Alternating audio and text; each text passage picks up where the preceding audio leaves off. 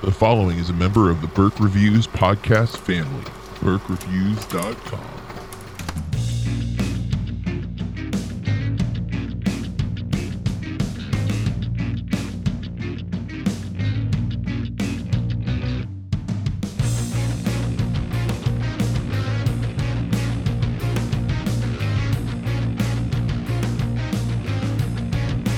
Hey everybody, I'm John Burke, and with me is Michael Grodner. How you doing, sir? Good, how you doing? Very well. And you are the director for the new film, The Icarus Line Must Die, correct? Yes, that's right. And you collaborated with, I'm going to mess up Joe's name, Joe, help me out here, how do I say, Cardamone? Cardamone. No Moni. Yeah. So I'm just happy you didn't butcher my name. Well, you know, I watched an interview with you earlier today, and the interviewer messed up your name, so I was like, oh, I will make special note of how to correctly say his name, so I don't do that when I talk to you. Yes. I did not think to do that for Joe until just now, though, so I succeeded and failed simultaneously. But that's what I'm here for. there you go. I got to watch this movie about a week ago, and you guys just had your premiere, right, on the 22nd? Yeah, we had a premiere on the, I think it was the 20th. Okay, with a concert, right? Yeah, well, we did it was a premiere at the Regent Theater in downtown LA, and then following the screening, we had performances by Joe Cardamone, Annie Hardy from the film, and Melissa Brooks from the film, and it was really great. It was like a packed, just kind of a blowout. You know, people dug the movie, and it was just a great night. That's awesome. That's what I was gonna simply ask was how did it go, but it sounds like it went really well. Yeah, no, you know, it's one of these things. They don't always go as planned, and you don't know what to expect. But this one went as good as I could have wanted. It was really cool. And this is your first feature film, right? That's correct. And how did that come to be? Like, how did you end up doing this project with Joe? Well, Joe and I have known each other for a few years, and we've always discussed wanting to do something together. We didn't know quite what, whether it was something, I don't know, music video-wise or promotional-wise or some sort of work in some capacity. And I was putting together another feature at the time. And it was, we were waiting for investors to come in, and we finally got some investors, and then the last minute they fell out. Oh. So I was, it was kind of a frustrating period, and I got to a point where I said, I can't just sit around and wait for investors to give me money to make a film. I need to make a film right away. So I decided to put some of my money in. I have a partner on the project whose name is Josh Crockett, and he's one of the producers and also one of the editors of the film. Wow. He put some of his money in, and we just went for it. And you know, I had the idea that I wanted to make a film. I knew we had limited funds, and I thought, how do you make a film with very limited funds where it doesn't look like you've got limited funds, like you're trying to make the next Star Wars film with barely any money. So I've always loved the films of the Lower East Side, from this no wave movement, filmmaking and music, which was say in the late 70s, early 80s, kind of the CBGB's era in a sense. Okay. I always admired the way they made the films. There was a lot of energy and a lot of authenticity, and it was kind of street filmmaking.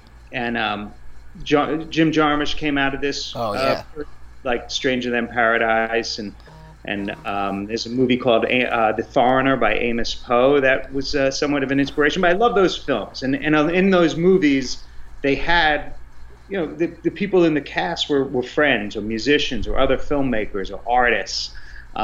And I thought, well, why don't I do that here? Why don't we do that in Los Angeles? Kind of transpose that New York style of filmmaking here and make a film with our friends and the people who populate our world. And by our, I mean mine and Joe, and we kind of travel in similar circles. And I always thought Joe was a really fascinating and compelling center for a movie. I think he's a real charismatic person, and he's an incredible front man for a band. He's just an incredible performer, and I thought he could pull this off. So that's when I pitched the idea to Joe. Yeah, I was not familiar with the Icarus Line before I saw the film, but I went back and listened to some of their albums, and I really like their music actually. And I was a musician for a chunk of my life, nothing successful, mind you, just like playing local bars and stuff like that. So I always like movies about music. That's actually why I wanted to watch this film when I got the email from the PR person asking about it. I was like, oh yeah, it sounds really cool. I love the idea of like seeing what the LA music scene is like right now, because I'm not super up on current trends in the industry and whatnot. I know that since streaming has become a standard, the industry's changed dramatically. And you've worked with a lot of artists. I saw you have quite a collection of music videos that you've done. Yeah, I've over the years have worked with a lot of artists, bands like Cursive and Planes Mistaken for Stars, and it's kind of some music that I like. It's kind of indie rock and there's a kind of a punk edge to it that I like a lot. And then over the last several years, I've been doing a web series called Dirty Laundry TV, where we interview bands in a laundromat while they do their laundry. And we've had 200 plus artists on, from Thurston Moore from Sonic Youth, or Muddy, or Ariel Pink, we've had a lot of the artists who are in the film. For instance, this is where I probably met Joe for the first time, or really started filming with him, was on Dirty Laundry. And Annie Hardy, who's in the film, she was someone I wanted to host Dirty Laundry, and I had reached out to her like about 10 years ago. So it's kind of coming full circle with the film. That's cool how that's I like seeing that, like, you've made these contacts and then now they're all coming back and you're working them into your art. And you mentioned Jim Jarmusch. I'm a big fan of his, and now that you say that, like, I see like elements of Coffee and Cigarettes in some of the dialogue sequences in this movie. Right. And the choice of black and white, is that one of the reasons you went black and white, was because of the low budget? Yeah, because the film is this type of film, like this.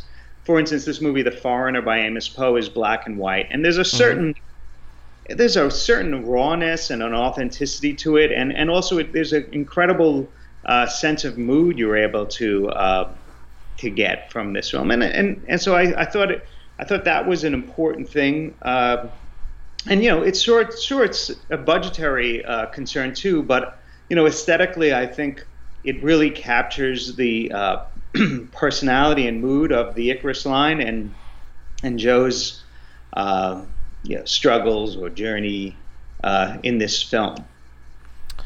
Yeah, no, I definitely agree. I think the black and white works. I was just curious if there was other motives behind the choice, because it is obviously a choice to go black and white, and not always one that today's generation of youth will click with. Sometimes kids are turned off immediately.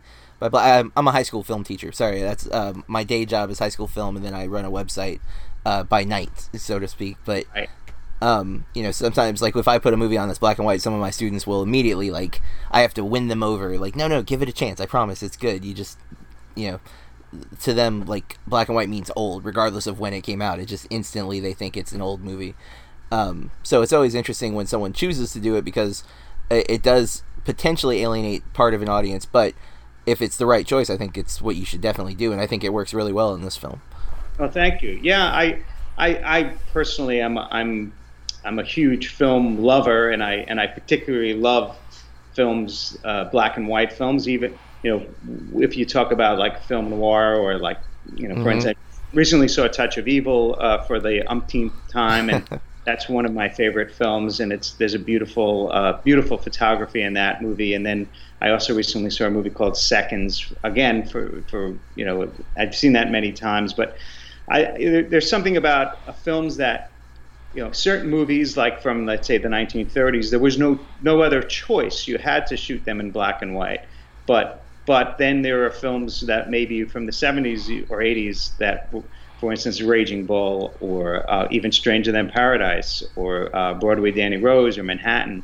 Those are incredible films that are shot in black and white, and it's an aesthetic choice as opposed to, say, I don't know, cultural one, or and those movies are they have a very important place in my movie going kind of experience.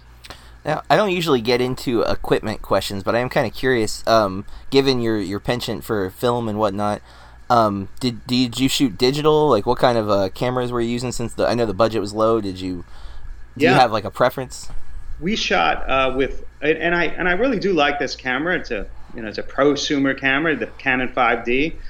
We did shoot though with vintage lenses, which I think also lent some. I mean, I love the shallow depth of field that the Canon 5Ds have, and these only sort of accentuated that. But I think the vintage lenses really helped with the look of the film.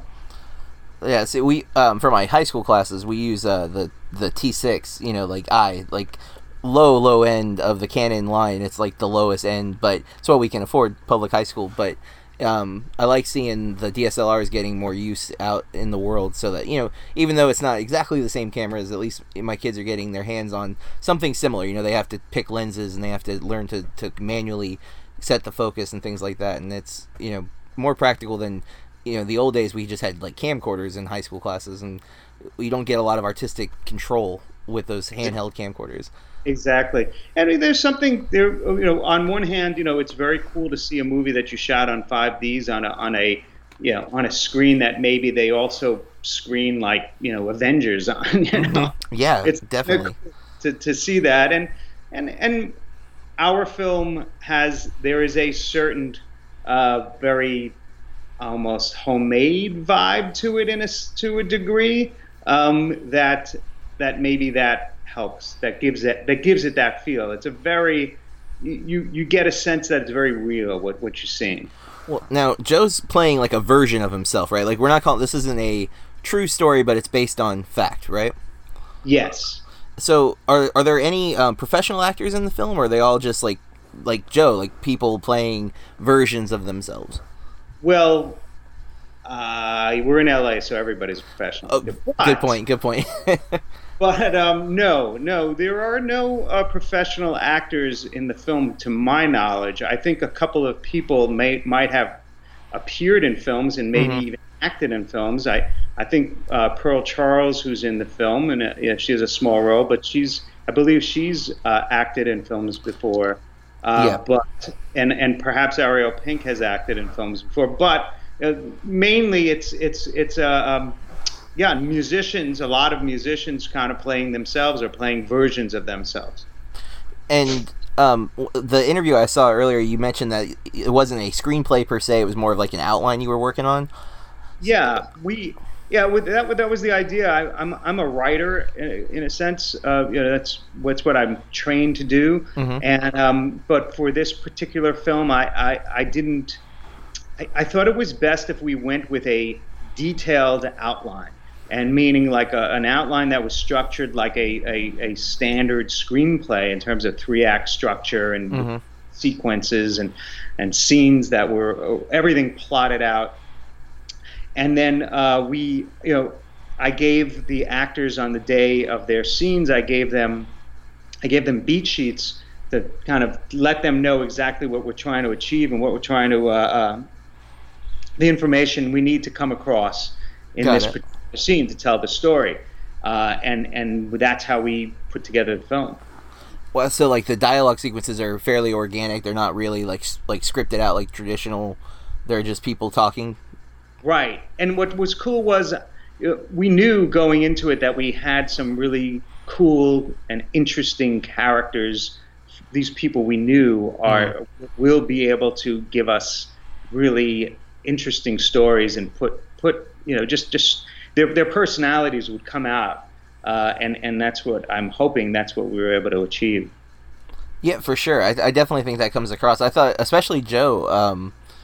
I knew nothing coming into this. I did a little bit of reading about the Icarus line ahead of the film just because I was curious, but when I finally sat and watched it, I was really drawn in with Joe, especially. Like, he's just such an interesting person, it seems. and the music that he does. And I love the scenes of them performing that are in the film. Like, there's one in like the rehearsal space, and there's one at a club later in the film. And I mean, those performances felt like a music video, I thought, which would make sense. You definitely have experience in shooting that, so. Yeah, no, I love the performance scenes. Again, I think Joe is a great performer, and a very captivating performer when you see him live. And I really enjoy shooting live performance like that. So it's a lot of fun for me. And in the interview that I've mentioned now twice, I need to make sure I give credit to the girl. I think it was Popcorn Flicks. You call this a punk rock movie. And I think you might have even used that phrase a little earlier. Can you kind of like frame what constitutes a punk rock movie? Well, we certainly,